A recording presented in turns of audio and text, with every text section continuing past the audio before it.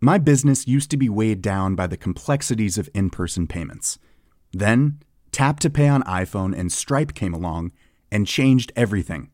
With Tap to Pay on iPhone and Stripe, I streamlined my payment process effortlessly. Now I can accept in-person, contactless payments right from my iPhone. No extra hardware required. What's truly remarkable is how I can cater to all of my customers' payment preferences. Whether they're using cards, Apple Pay, or other digital wallets, Tap to Pay on iPhone and Stripe ensure a smooth checkout experience every time. And it's not just me. Stripe helps businesses of all sizes, from local markets to global retailers, scale quickly and stay agile. To learn how Tap to Pay on iPhone and Stripe can help grow your revenue and reach, visit stripe.com/tapiphone. Cool fact, a crocodile can't stick out its tongue. Also, you can get health insurance for a month or just under a year in some states. United Healthcare short-term insurance plans, underwritten by Golden Rule Insurance Company, offer flexible, budget-friendly coverage for you. Learn more at uh1.com. Denne episode i iværksætterhistorier er produceret i samarbejde med Bootstrapping.dk.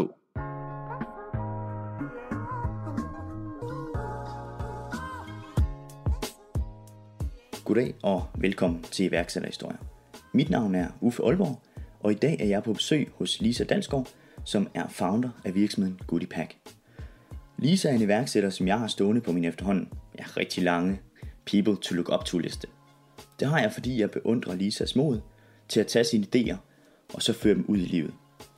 For det virker som om lige meget hvor mange sten Lisa skal over, så kigger hun sig ikke tilbage, men kører bare videre indtil hun har succes. Og det har bragt hendes virksomhed Goodiepack til hvor den er i dag, med kontor i Aalborg og salg til både Danmark, Tyskland og Norge. Og ja, det er naturligvis uden investorpenge. I denne podcast snakker Lisa og jeg om, hvordan det hele startede, og hvordan hun sammen med sin partner har opbygget sin virksomhed. Vi snakker også om, hvorfor Lisa var nødt til at samle tech-iværksætterne fra Aalborg i et slot, for at hun kunne skabe de rigtige rammer for Goodiepack. Og så snakker vi naturligvis om, hvad der skal ske i fremtiden. Rigtig god fornøjelse.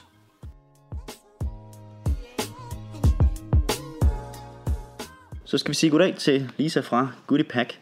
Lisa, kan du ikke starte med at fortælle, hvad I laver hos Goodiepack? Jo, og hej. Jamen, mit navn er Lisa, og jeg driver virksomheden Goodiepack. Vi har skabt et IT-software-system til kommunikation på farten. Så det vil sige, når du er på vej et sted hen, så har du jo typisk brug for noget information, noget praktisk information, relevant information om der, hvor du er på vej hen. Så det har vi skabt et IT-system, hvor at virksomheder og arrangører og folk, som har gæster og modtagere, medlemmer osv., de kan sende noget information ud til de her folk, der ankommer til en sportskamp, eller et arrangement, eller en koncert, eller hvad man nu havde. Så de går ind på vores system, og så indtaster de deres information, og kan ligesom oprette den her kanal, og sende det ud til folks mobiltelefoner, så folk modtager det lige inden arrangementet. Så det har vi tidligere kaldt den digitale goodiebag, men lige så meget også inden for kommunikationen. Så virksomhederne de har mulighed for at kommunikere bedre med dem, der kommer til deres events. Noget de faktisk normalt ikke kan. Hvordan er forretningsmodellen sat sammen på det her?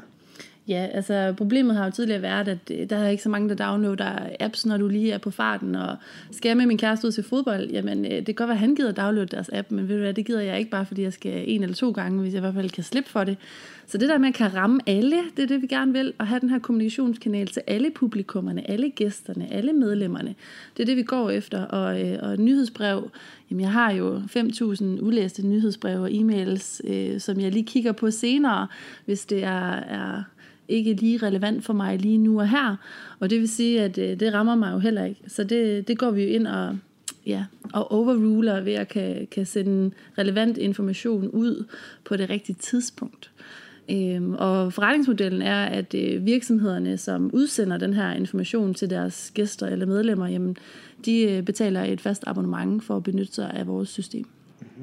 Okay, og jeg som forbruger, hvordan får jeg så beskederne fra jer, hvis det ikke er en app eller det ikke er en nyhedsbrev? Du får systemet ved at gå til en sportskamp, fordi de har din tilladelse til at sende dig for eksempel en sms med det her link på. Så du trykker bare på linket, og så åbner den her information, du har brug for. Så du skal ikke downloade noget, og du skal ikke logge ind, eller et eller andet besværligt. Du skal ikke gøre andet, end at trykke på det her link, og så har du en direkte og real-time kommunikationskanal med arrangøren, hvor de også kan stille nogle spørgsmål, og du kan stemme på kampens spillere, eller hvad det nu er, du gerne vil i den her kommunikationskanal. Så det kan de jo sætte op. Ja, så du er faktisk Goodiepack sms'er er de eneste, jeg overhovedet får, for normalt får jeg ikke så mange sms'er. Så der må virkelig være noget, altså going through the clutter der. Det er rigtigt. Altså, vi vil jo heller ikke, vi sender ikke nogen spam-sms'er, så det er jo fordi, det er relevant for dig, at du er på vej et sted hen, og du har brug for den her information. Så kommer det gerne på en sms, og det er jo den, det giver jo en kæmpe åbningsrate, fordi det er relevant. Det er jo afsenderen af det her arrangement, der sender dig en sms, sådan set.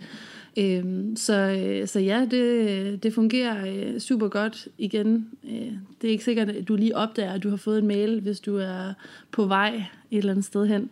Men det gør du med den her sms, så det har jo kæmpe revival, og det kan også udsendes på mange andre måder. Så nu er det bare lige et eksempel. Ja, det er fint. Hvor lang tid har du arbejdet med Goodiepack? Jeg har haft virksomheden i snart 3 år. Så det var jo lidt tid siden, men det bliver stadigvæk ved med at forny sig selv hele tiden, så stadigvæk mega spændende. Hvordan kom ideen til Goodiepack?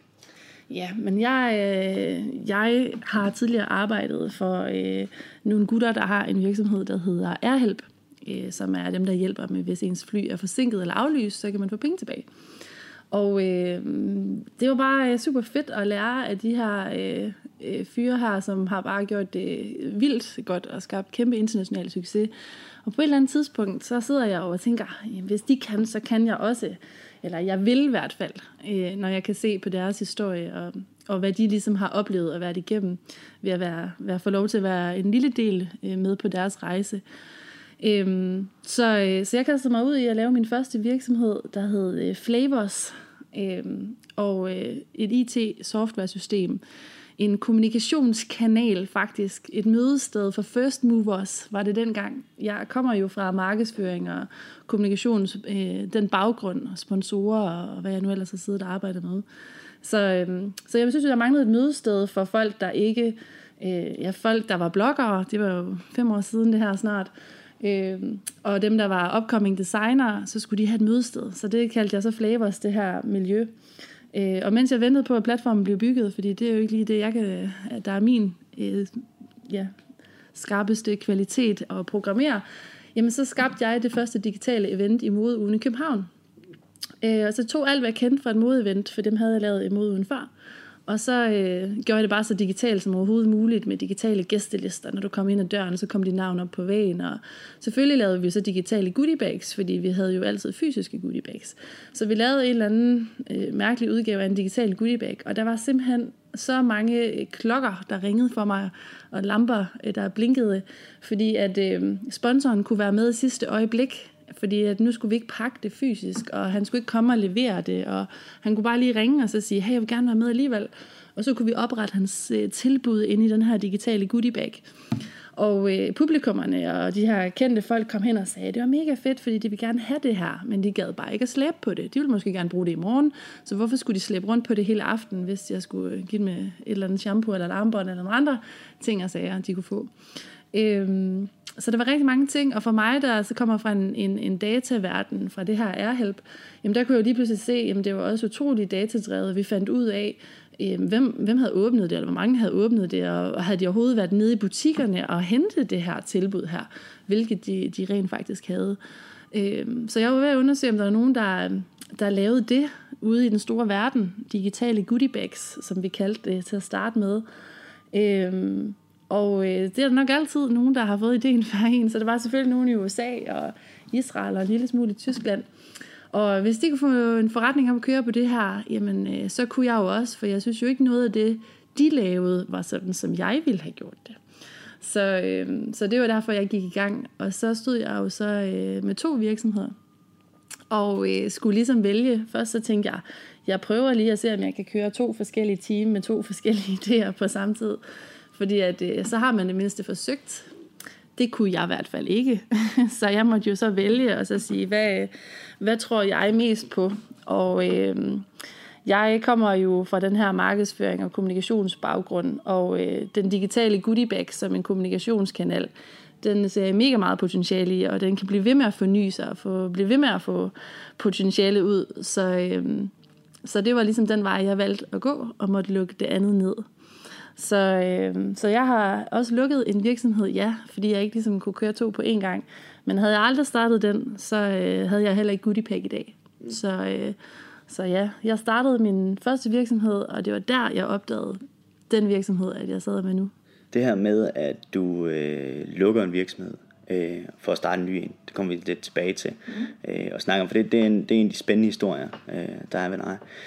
Da du så havde fået den her idé til GoodiePack, du havde holdt det her event på modeugen, hvad gjorde du så umiddelbart efter det? Jamen først så var jeg jo ved at researche på, om der var nogen, der lavede det her. Og så skal man jo sætte nogle ord på, for hvad er det er. Og det var da en svær øvelse til at starte med. For en ting er at få en idé. Altså at lave noget, der er lavet før, og bare gøre det bedre, det virker som en nem opgave. Men at lave noget, man ikke synes, der er skabt, det er rigtig svært at sætte ord på, for at få andre til at forstå, hvad det er, der er inde i hovedet på en. Så det brugte jeg faktisk noget tid på at sætte ord på, og det var der, jeg så kom jo på, at vi startede med at kalde det en digital goodiebag, og var ved at søge på alle mulige forskellige former for det ord, hvad man ellers kunne kalde det. Så det var jeg jo ved at research på længe, og efterfølgende så tænkte jeg, det prøver vi da lige af. Så jeg fandt en, som kunne programmere og udvikle, og vi testede det stille og roligt af i en meget let beta-version, hvor vi ligesom håndterede det hele, og kunden ikke rigtig skulle bruge vores system, men vi sørgede for det hele. Ikke? Og så, så ringede jeg til nogle forskellige kunder, nogle rigtig store kunder faktisk. Jeg ved ikke, om jeg skal nævne dem her, men det var nogle store kunder, og de vidste faktisk ikke, at de var vores første kunder, men det var de. Ja. Så det var nogle af Danmarks største events, som så var friske på at prøve det her af. De vidste jo godt, at vi var nye. Og det var super fedt faktisk at møde de helt store etablerede, sige yes, kom, lad os prøve det af. Og det tror jeg da helt sikkert er et kendetegn for den branche, jeg er i, at der er hele tiden en sult for det nyeste nye at være anderledes, og man skal lave arrangementer, man skal lave den her oplevelsesøkonomi, man skal skille sig ud. Og derfor har det ikke været svært at komme i dialog med de her kunder, fordi de er også på jagt efter, hvordan de selv kan skille sig ud.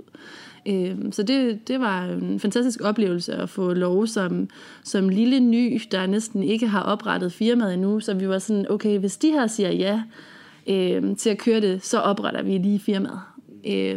Så vi oprettede først firmaet, da vi skulle udbetale eller sende en faktura. Så det var den måde, det startede for. Fedt. Og de her, fordi det lyder meget fantastisk, at man fik store kunder med. Altså, kendte du dem i forvejen, eller ringede du bare til dem? Eller? Nej, det gjorde jeg ikke.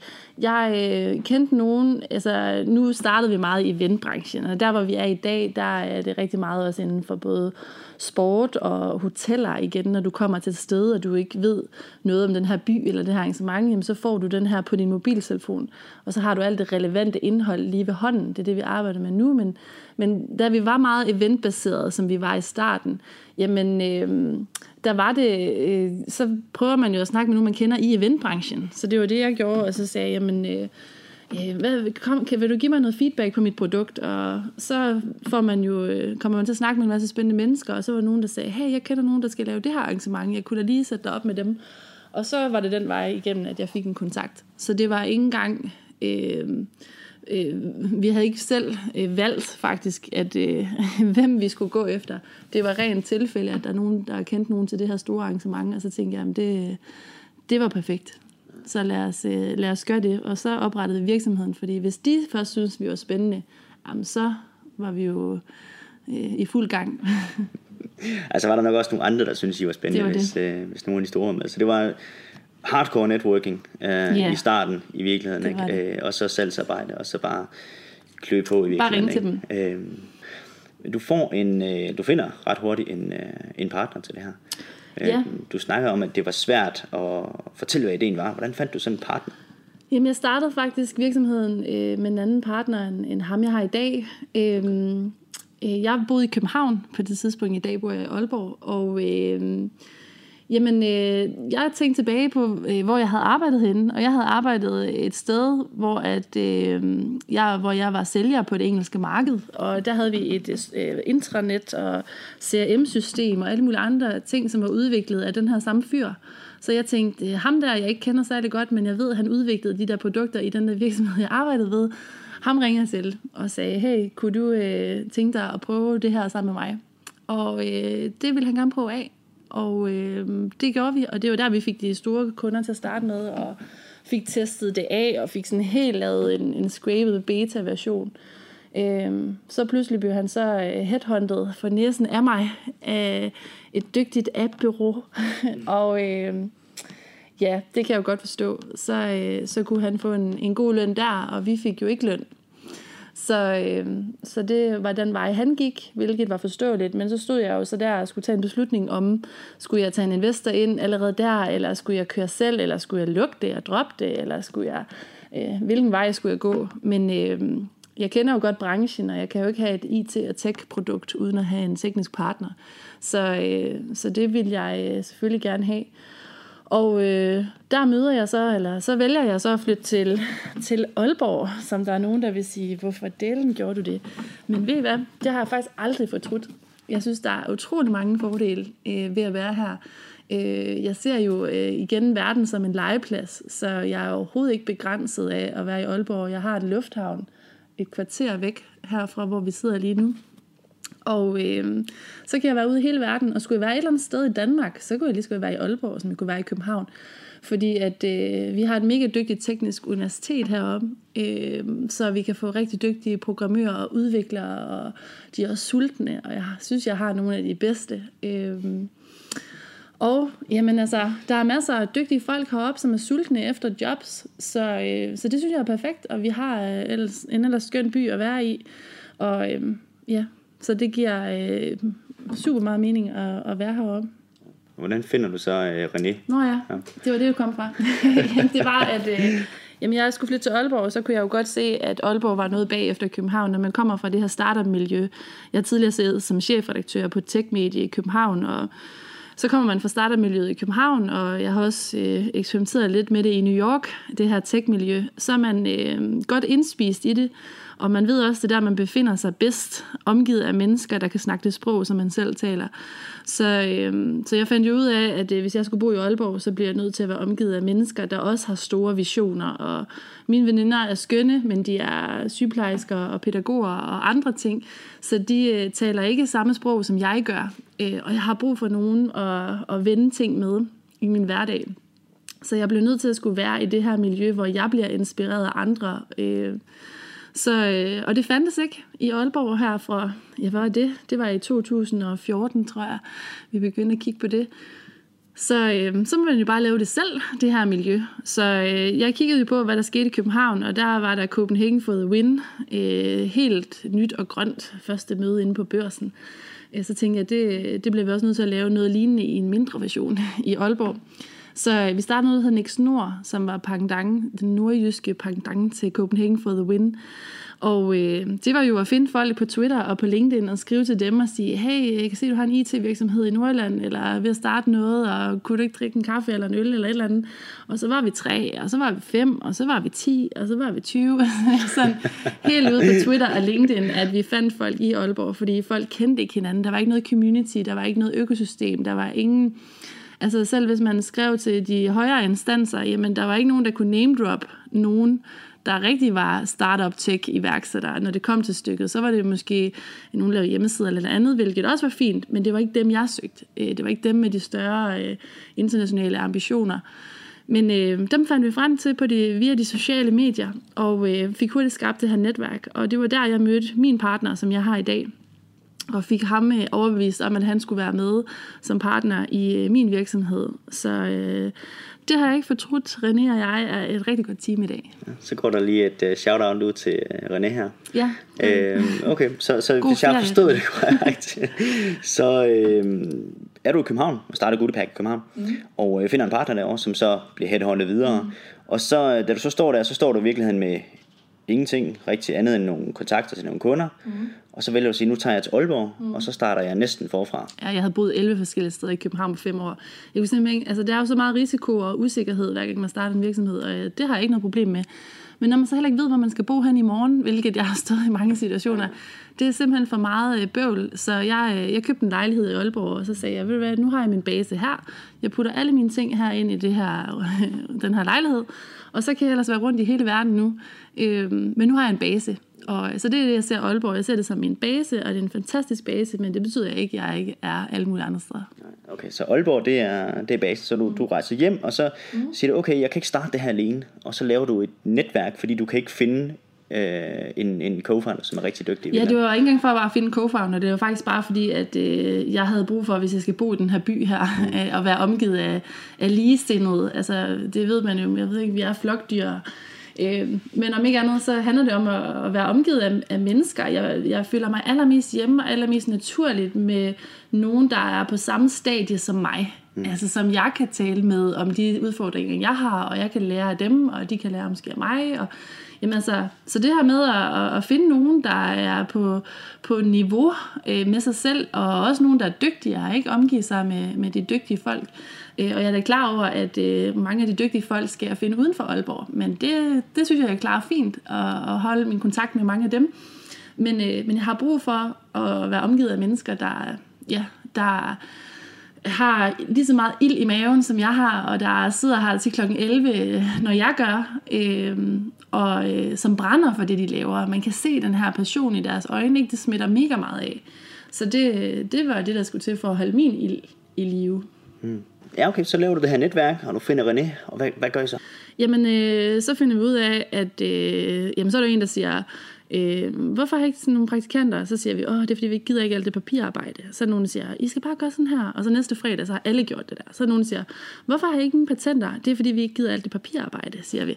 Og så siger folk, jamen jeg skal bare gøre sådan her. Og så gør alle folk det næste fredag. Så det vil sige, det der med at ikke starte forfra hele tiden, men at træde på hinandens skuldre og lære af hinandens erfaringer, det har gjort mega meget. Fordi ellers så skulle vi hele tiden, altså helt ærligt, der har været millioner af ting, jeg ikke har vidst om at starte tech-startup. Selvfølgelig har det været det. Men skulle jeg starte med at research alt fra bunden hver gang, så vil det også tage ekstremt lang tid. Så derfor har jeg brug for at være omgivet af nogen, der ved noget, jeg ikke ved. Fordi jeg ved også nogle ting, som nogle andre ikke ved. Så det der med at kan bytte de her indsigter her, har været rigtig godt. Og derfor fandt vi ud af, at det var lidt dumt, hvorfor vi kun mødtes en gang om ugen eller en gang om måneden. Og derfor så tænkte vi, hvorfor spiser vi ikke frokost samme hver dag? Så det var sådan, det startede. Og så var vi mig og en, der hedder Mark Münzer. Vi tog initiativ til at lave det, som vi kalder Startup Works i dag, som er et coworking space for tech-startups. Fordi det var der så heller ikke i Aalborg, eller i Nordjylland. Det er farligt at sige, for der sidder nok altid et par stykker her og der. Men der var ikke det her kendte sted, hvor der sad rigtig mange tech-startups. Så det har vi ligesom brug for, igen for at være omgivet af det her, og kan hjælpe hinanden fremad også. Så vi skulle finde et sted til det her sted, og inde midt i Aalborg, der var der et slot, der stod tomt. Og mig, som arbejder inden for brand og marketing, og godt kan lide at tænke stort, så tænker jeg, at det var da skørt, der ikke var nogen, der havde lejet det her slot, der havde stået tomt i 1,5 år. Så jeg fløj til København for at forhandle med det her slot, og Kulturstyrelsen, som havde slottet sammen med Mark, og vi fik lov til at lave en aftale med dem, hvor at vi kunne finde nogen, der ville være med til at flytte ind sammen med os på det her slot. Og vi flyttede ind i november 2015, tror jeg.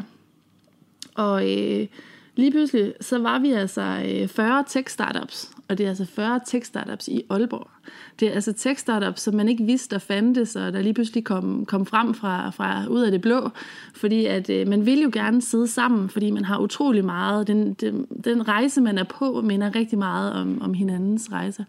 Så lige pludselig gik det super godt, og vi udvidede med en afdeling mere, som er den, vi sidder i i dag. Og nu har jeg overladt det til Mark, alt det her Startup Works og det her Next Nord også, sådan at jeg kan koncentrere mig om min virksomhed, Goodiepack, og den rejse, vi er på med den. Ja, okay. Så I finder et coworking space, som I kan være på, og I får lov til det her. Og så går I i gang. Som I lejer. Ja, I lejer. Jo, selvfølgelig lejer man køber ikke bare et slot. Det er klart. Nej. Godt, I lejer det, og vi er i 2015 nu her. Og så går I i gang med at bygge Goodie Pack, går jeg ud fra. Altså som den er i dag. Goodie Pack, altså det her, det var allerede i... Hvad var det? Det var, virksomheden blev oprettet også hen omkring november 2015. Så den havde været i gang lidt før. Så der sker rigtig meget i november 2015. Så det er lidt på samme tid, vi kører det her dobbeltspil, men så bruger man sin fritid på at lave iværksætterslot. Så det var sådan, det fungerede. Og hvad skete der så? Jamen, så skete der det med, at jeg fik en ny co-founder. Det tager selvfølgelig lidt tid til at få kigget på tingene. Og vi byggede faktisk systemet helt forfra. Der var nogle ting, som vi havde lært undervejs. Man lærer jo undervejs om, hvad der er smartere og hvad der er bedre. Så vi startede forfra med at bygge systemet. Nu havde vi ligesom en beta, vi havde lært af. Og så fandt vi nogle flere udviklere og et rigtig godt team, vi fik sat sammen. Så det var sådan ligesom basen, der blev skabt der. Som var de grundsten, der skulle til, for at vi ligesom kunne kigge videre på produktet, og samtidig med, at vi havde forskellige typer kunder. Vi havde den her idé om den digitale goodie bag, men altså, hvad koster en digital goodie bag, og hvordan sælger man den, og der er utroligt mange ting, man skal lære. Det er ikke nogen, det var ikke bare et mobilabonnement, men det var fantastisk med et mobilabonnement, men det har man jo set før, så der kan man ligesom kigge på, hvad andre har gjort, og gøre det samme som dem, bare lidt bedre. Men den reference havde vi ikke på samme måde, så det var helt på bar bund i dialog med kunderne hele tiden. Dialog. Nogen betalte, der var også nogen, vi testede af på nogle mærkelige måder, som også fik det gratis, så vi har testet så mange måder at dele goodie bags ud på. Hvordan deler man en digital goodie bag ud? Det har vi testet så mange måder på, så vi er bare mega langt foran, fordi jeg tror, vi har snart prøvet alt, så vi ved, hvad der virker og hvad der ikke virker. Og testet på mange forskellige typer af kunder, og også hvad det er for nogle kunder, som er interessante for os. Fordi alle kan i bund og grund bruge vores produkt. Der er bare situationer og bestemte typer virksomheder, som sportsvirksomheder og hoteller og transportbranchen, hvor du er på vej et sted hen. Rejsebranchen er mega interessant. Så steder, hvor du er på vej et sted hen, det var ligesom det, vi lærte fra det her. Det er dem, der er lige vores marked, og det er dem, vi skal blive med at gå efter. Det er enormt spændende, det du siger her. Der er jo rigtig mange virksomheder, som når de får den første kunde, så går de efter den. Men der har du faktisk været sådan en, altså du har snakket med mange kunder på samme tid, så har du udvalgt nogen i virkeligheden. Ja, altså jeg har været meget opmærksom på, at det her produkt, altså at det var produktet, det handlede om. Altså selvfølgelig er der kunder og salg, og det er mega vigtigt, men i stedet for at gå ud og sælge amok, det har vi ikke gjort, fordi hvad er det, jeg sælger? Hvad er det, mit produkt det er? Det var ligesom det, jeg skulle finde frem til først.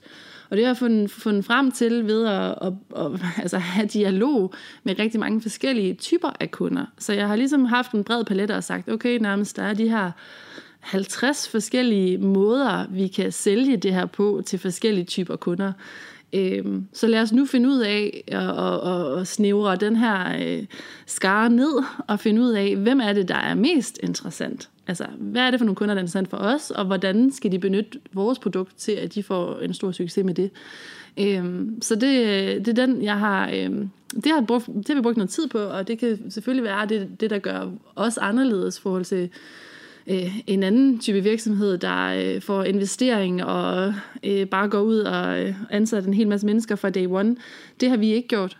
Vi har testet i dialog sammen med vores kunder.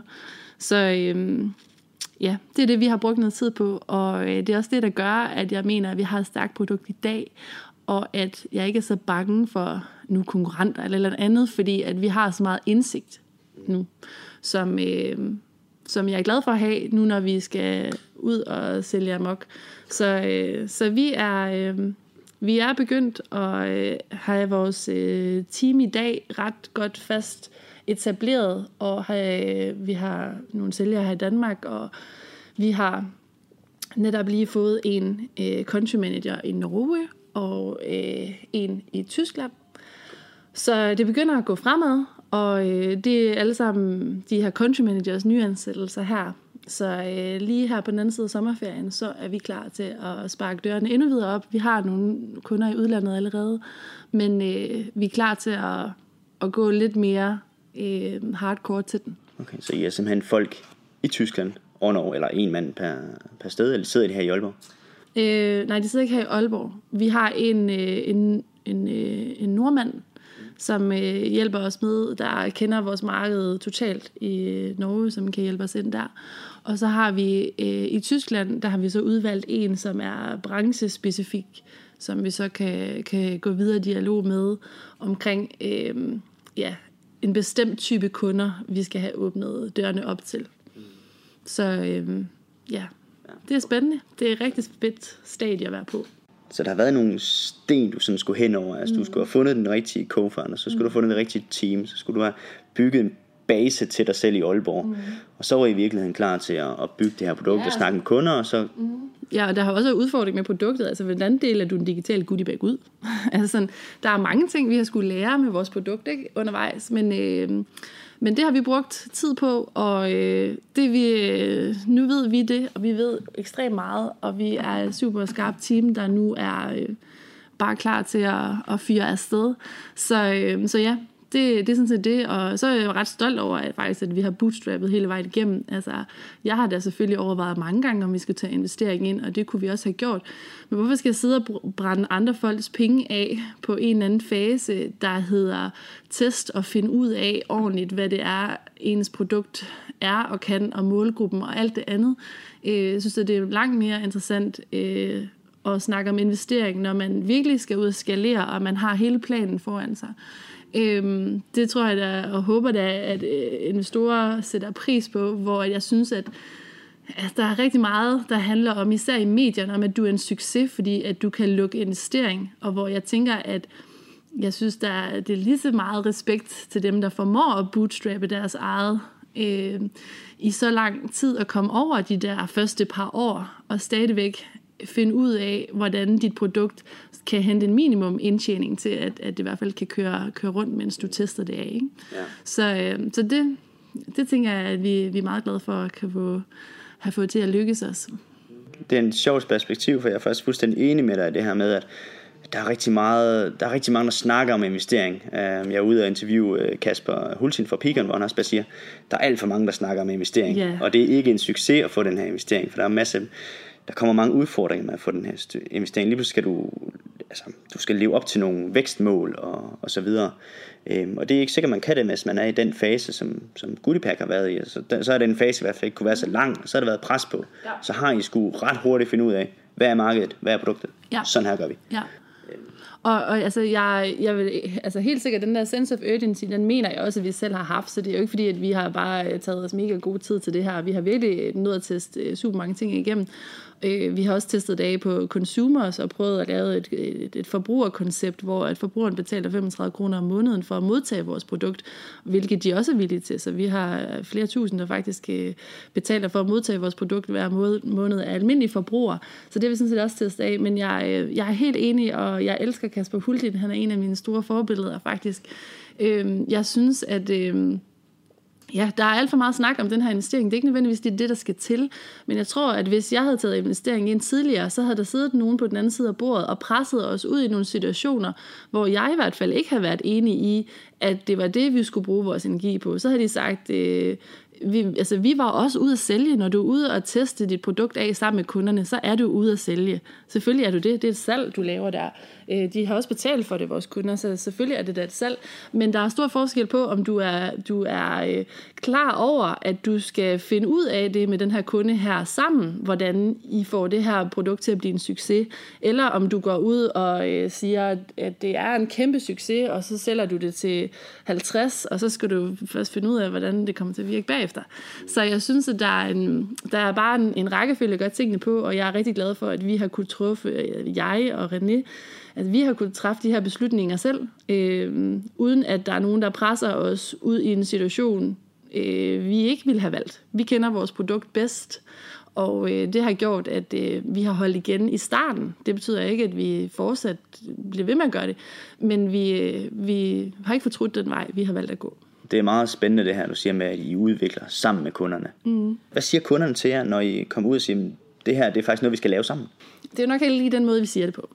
Så vi, okay, undskyld. Vi siger, vi har selvfølgelig et produkt, som vi sælger ind til dem, men vi er jo åbne for at høre deres forslag, og de har nogle ændringer, så det er ikke så meget det. Altså, vi kommer ikke at tilbyde os selv som et konsulentbureau, der skal udvikle en eller anden specifik løsning til dem. Så vi har et udgangspunkt, der siger, det er det her, der er vores produkt, men vi lytter meget gerne til feedbacken og tager en dialog hele vejen igennem.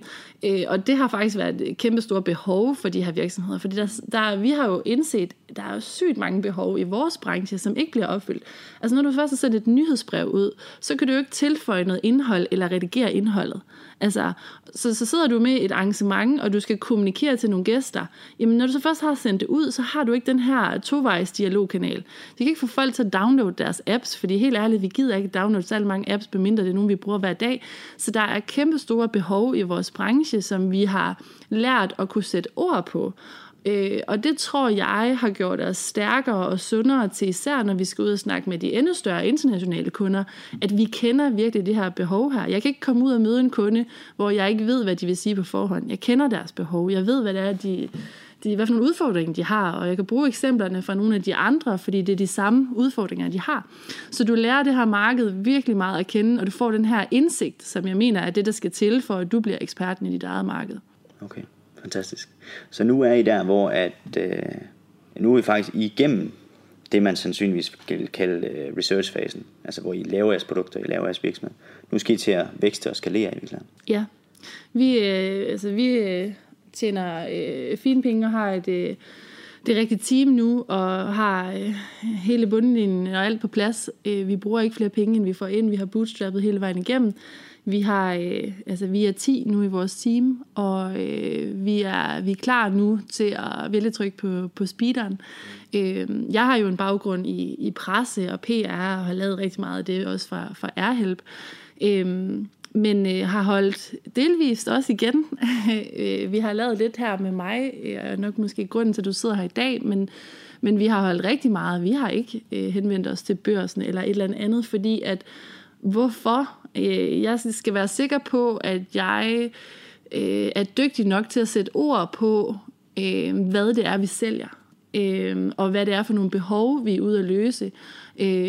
Og det bliver man bedre og bedre til, men vi er klar til nu at komme ud og lave meget mere larm, fordi vi har så godt fat i vores produkt, og vi kender de her behov, og vores produkt er der nu. Det tager jo også tid at udvikle produkter, skal man huske på, men vores produkt, det kan også løse de behov, som der er derude på markedet nu, og det gør, at vi begynder at kunne blive mere og mere synlige nu her, også på den anden side af sommerferien. Okay, stærkt. Nu vil jeg gerne tale lidt om dig som iværksætter. Nu sagde du lige, hvornår jeg fandt ud af, at du var... hvorfor jeg sidder her. Det gør jeg faktisk, fordi at du bliver årets kvindelige iværksætter 2016. Og der er en masse medier på det der, og det ser jeg, og det kan jeg faktisk huske helt indtil her for nogle uger siden, hvor jeg siger, okay, hende vil jeg gerne lave et interview med. Fordi hun kan et eller andet. Hvad har det gjort for dig at blive kåret som årets iværksætter 2016? Jamen altså... Jeg bliver da stadigvæk mega sådan smiret og beæret over at høre nu dine ord, fordi at det er jo ikke noget, jeg tænker over til hverdag på den måde. Jeg vil sige, altså apropos en kvindepris og årets iværksætter og sådan noget, som det var, det har gjort en kæmpe enorm forskel. Og ved du hvad, jeg vil ønske, at det er faktisk sådan, at de har valgt at omdøbe kategorien, tror jeg, til noget andet, fordi at det var lidt et problem, det der med ordet kvindelig. Men ved du hvad, det har gjort... Ligestilling. Ja, det er det. Ja. Men det har været en kæmpe fordel for mig, og ved du hvad, jeg vil 1000 gange hellere være kvinde, end jeg vil være noget andet. Jeg har kunnet mærke, at det har gjort en forskel på... og for andre kvinder, ikke nødvendigvis bare for mig, men at have sådan en pris der. Jeg har fået henvendelser, der var rigtig mange tusind kvinder, der har skrevet til mig siden da. Det har været piger på 14 år, der har sagt, det er fordi, jeg gerne vil være iværksætter, og jeg har de her spørgsmål, og jeg ved ikke, hvem jeg skal spørge, hvis jeg ikke skal spørge dig. Og det er en far, der kommer, og jeg holder et foredrag, og han læser sin datter af, og så siger, hun vil gerne starte en webshop. Her er hun. Jeg ved ikke, hvad jeg skal gøre med hende. Altså det er sådan, og det synes jeg bare, altså... det synes jeg bare er vigtigt, at der sidder nogen, der godt vil påtage sig den her rolle, og så sige, ja, jeg er kvinde, og jeg er faktisk også fra Nordjylland, hvis at der er nogen, der skal hente noget inspiration, og skal sammenligne med nogle nordjyder, eller et eller andet. Og det er jeg sådan set stolt af, og hvis det kan gøre, at jeg kan hjælpe nogle andre kvinder, fordi så er det det, jeg gerne vil. I min branche har det jo været, ser jeg jo som, at der har været Tine Thyssen, der har været Camilla Valentin og Mette Lykke, og der var overgangen før mig. Altså det har været de navne, jeg har læst om, og jeg har set op til, før jeg selv startede. Så jeg ser jo lidt, at vi sidder her, nogle kvinder, også Sara og nogle af de andre, du har interviewet, på den næste generation. Altså vi er kommet efter de andre. Vi er så langt flere, men jeg håber helt sikkert, at der kommer ekstremt mange andre piger og kvinder efter os. Og det er jeg sikker på, at både Sara og mange af de andre skønne kvinder er med til at gøre en forskel for. Men rent virksomhedsmæssigt har det jo gjort fantastisk. Man er jo blevet lyttet til. Altså det er jo samme, jeg gerne har sagt før, den pris der. Men nu må de jo hellere høre, hvad det var, jeg havde at sige. Så det bookede utrolig meget kalenderen op og møder, og jeg ved ikke hvad, og noget opmærksomhed. Det er nok også derfor, du sidder her i dag. Men jeg håber, at det kan være med til at inspirere nogle andre nordjyder og nogle andre kvinder til at sige, hvis hun kan, så kan jeg også. Så det er bare det, jeg tænker, at jeg gerne vil prøve på. Stærkt. Så hvordan blev du i virkeligheden iværksætter? Fordi det er jo, man kan ikke sige ikke normalt, men det er anderledes i hvert fald at være kvindelig tech-iværksætter, og temmelig ung også, i virkeligheden, ikke? Tak. Så hvordan startede det, at du fik interessen for iværksætteri og for tech? Ja, jamen min historie er, at jeg er enebarn, og jeg er født ude på landet. Min far, han var kartoffelavler, og der kom ikke rigtig lige nogen, der bankede på og spurgte, om jeg ville lege. Så det betyder, at jeg måtte selv finde på noget. Jeg måtte opfinde noget. Jeg måtte underholde mig selv. Jeg måtte gå ud og være kreativ. Så det har gjort, at jeg er ikke bange for at gå forrest. Jeg har altid været fyldt af idéer. Jeg har sat handling bag ved mine idéer, fordi at ellers så havde jeg jo ikke noget at lave. Så jeg skulle ligesom skabe ting. Så jeg har altid skabt ting. Og jeg har altid været den, der sagde, kom, lad os prøve at gå den her vej. Og jeg tror, at det har jeg jo tænkt over siden, at på min rejse igennem livet, indtil jeg er lige blevet 30, indtil mine 30 år her, der har jeg mødt nogle mennesker, som har troet ekstremt meget på mig. Altså der er især sådan 3-4 chefer, jeg har haft, som virkelig, jeg havde en chef, der sagde, you're gonna be a business tycoon, og jeg var sådan 21 år, og jeg var ikke helt sikker på, at jeg vidste, hvad det betød, men jeg blev virkelig smidt, og han har bare altid troet ekstremt meget på mig, og det har haft flere, der ligesom jeg har rendt ind i, og det har bare gjort, at når der er nogen, der tror virkelig på en, jamen så begynder man også at tro på sig selv. Så jeg har fået en god arbejdsselvtillid. Så jeg er ikke i tvivl om, at jeg nok skal lykkes med det her. Og det kan jeg takke alle de mennesker, der har givet mig en tro på mig. Så det synes jeg er ekstremt vigtigt også at huske på at give andre. Når man ser nogen derude, som man synes der kan noget, så husk lige at sige det til dem. Fordi at det gør virkelig en kæmpe stor forskel. Og jeg ender jo så som chefredaktør på et tech-medie. Jeg var chefredaktør på Skolebladet, da jeg læste på Handelshøjskolen i Aarhus, min bachelor. Og så blev jeg headhunted til det her tech-medie over i København, der hed Trends Online. Da det skulle starte, så skulle jeg med til at starte en afdeling op i København og etablere det fra en blog til at blive til et medie. Og der lærte jeg jo de her iværksættere at kende og komme ud til alle deres arrangementer og skulle skrive om iværksætterne, ligesom du interviewer mig i dag. Jeg fandt jo så bare ud af, at jeg sad på den forkerte side af skrivebordet. Jeg skulle ikke fortælle om alle dem her. Jeg ville gerne være sådan en. Fordi at, jeg kommer fra en baggrund, hvor at vi har ikke holdt ferie. Altså den her kartoffelfarm, det var vores liv. Og jeg trives godt i, at mit arbejde er mit liv. Jeg går ikke på arbejde, og så går hjem og holder fri. Men mit arbejde er mit liv. Sådan vil det altid være, og det er der, jeg har det bedst. Og det var sådan, jeg kunne se, at de havde det, de her tech-iværksættere. Så det var, fordi jeg blev inspireret af nogle andre, og jeg så på Camilla og Tine og Mette Lykke og alle de andre, og tænkte, hvis de kan, så kan jeg også. Så fordi jeg blev inspireret af mange af de andre, så både mænd og kvinderne, så kastede jeg mig ud i det. Og så mødte jeg jo de her airhelp, hvilket jeg tror, at det, der har gjort, at jeg er begyndt at tænke rigtig stort, eller jeg har lært at tænke stort, fordi jeg sagde mit job op og flyttede til New York, og så gik jeg rundt på gaden, indtil mine fødder de gjorde ondt, og så deltog jeg i en masse events og arrangementer, og her mødte jeg så de her airhelp, som lige var flyttet til USA, som spurgte, om jeg ville være deres landeschef i Danmark, fordi de skulle til at flytte til USA. Og være omgivet af mennesker, der tænker stort og har store ambitioner og kender gamet, og altså, det har jo gjort en kæmpe forskel for mig, og det gør også, at min tro på mig selv er vokset endnu større ved at have nogle indsigter og have nogle snakke, hvor man kan få lov til at tale med de store og være et link fra nogle endnu større mennesker og bare blive inspireret af de her mega seje gutter her. Det har gjort en kæmpe forskel for mit liv.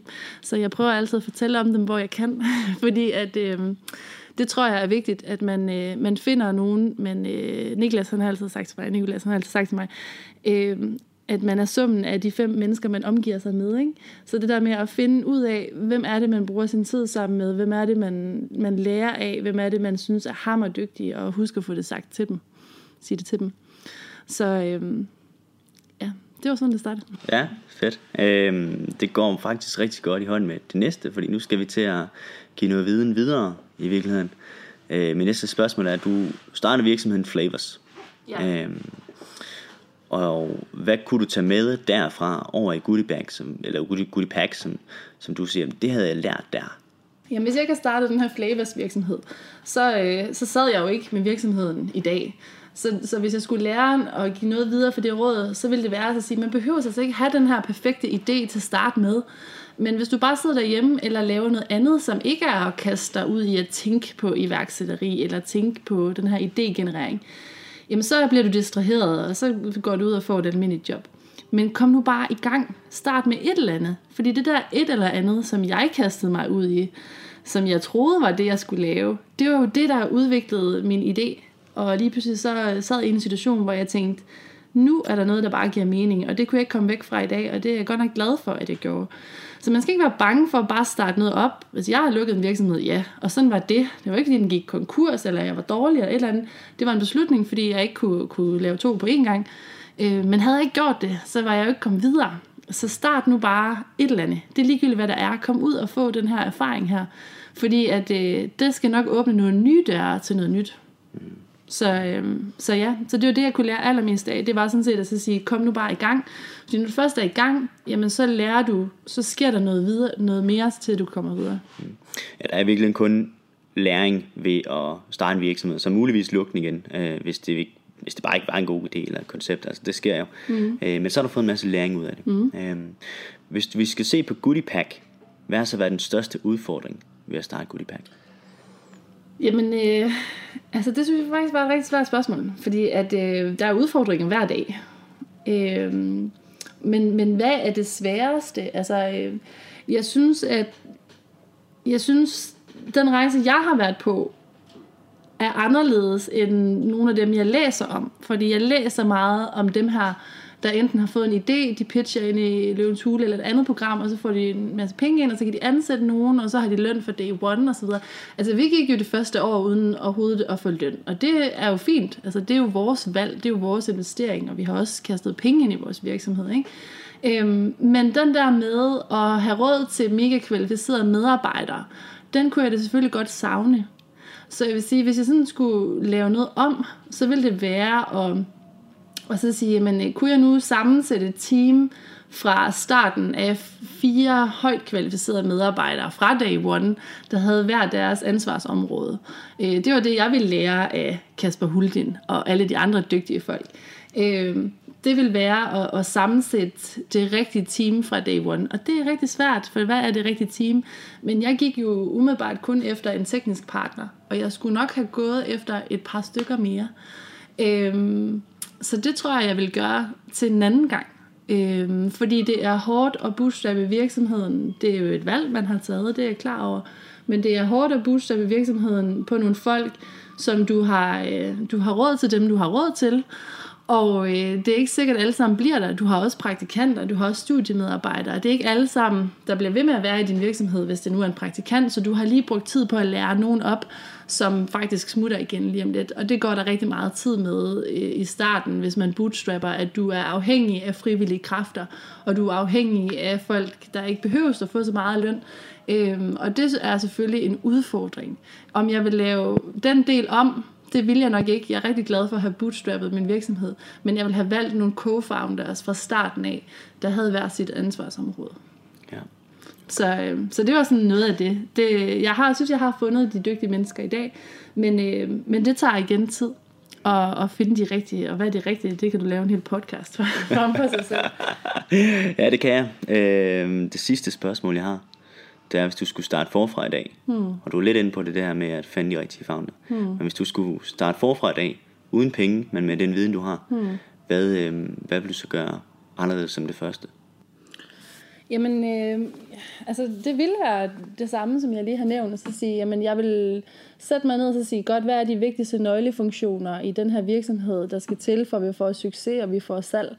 Jamen, og så skal der være en, der er ansvarlig for at udvikle hver sit område, fordi så tror jeg, det går meget hurtigere, end at jeg står og skal udvikle 4 forskellige områder, og det er ikke alle 4, jeg er specialist i, og så har jeg en, der står for den tekniske, men der er stadigvæk mange andre hatte, jeg også skal have på. Så der var med til at finde nogen, der deler lidt mere om de her hatte her, så jeg tidligere og hurtigere kan komme til at fokusere på det, jeg er dygtig til. Det tror jeg vil være en hurtigere vej til succes. Der er ikke noget vejen med at finde den rigtige tid, men hvis man vil gøre det hurtigere, så tror jeg, at det er teamet og menneskene, der skal til. Ja, det er et rigtig godt input, det her med, at jo flere folk du er, jo hurtigere kan du bare arbejde. Lisa, det var fantastisk, at du ville være med. Jeg håber, det var en kæmpe stor inspiration for folk. Lige så stor en inspiration, som du er for mig og for kvindelige iværksættere. Jeg forstår det jo aldrig helt selv, men jeg er glad for, at jeg fik lov til at være med, og at jeg håber da, at nogle af de ting, jeg har gjort rigtigt og forkert, at der er nogle andre, kan bruge det til noget. Så tak, fordi du gad at komme hele vejen til Aalborg. Step onto the legendary clay courts of Roland Garros, where the world's best players battle it out at the French Open for a chance to win a Grand Slam title. Tennis Channel Plus is your place to watch. Stream every court from your phone or smart TV live in HD. See the action unfold as legends fight for glory and new rivalries emerge. Daily live coverage begins Monday, May 20th, with match replays on demand so you never miss a moment. From the first serve to the final point, Roland Garros promises unforgettable moments and new chapters in tennis history. Stream now with Tennis Channel Plus to be there when it happens. My business used to be weighed down by the complexities of in-person payments. Then, Tap to Pay on iPhone and Stripe came along and changed everything. With Tap to Pay on iPhone and Stripe, I streamlined my payment process effortlessly.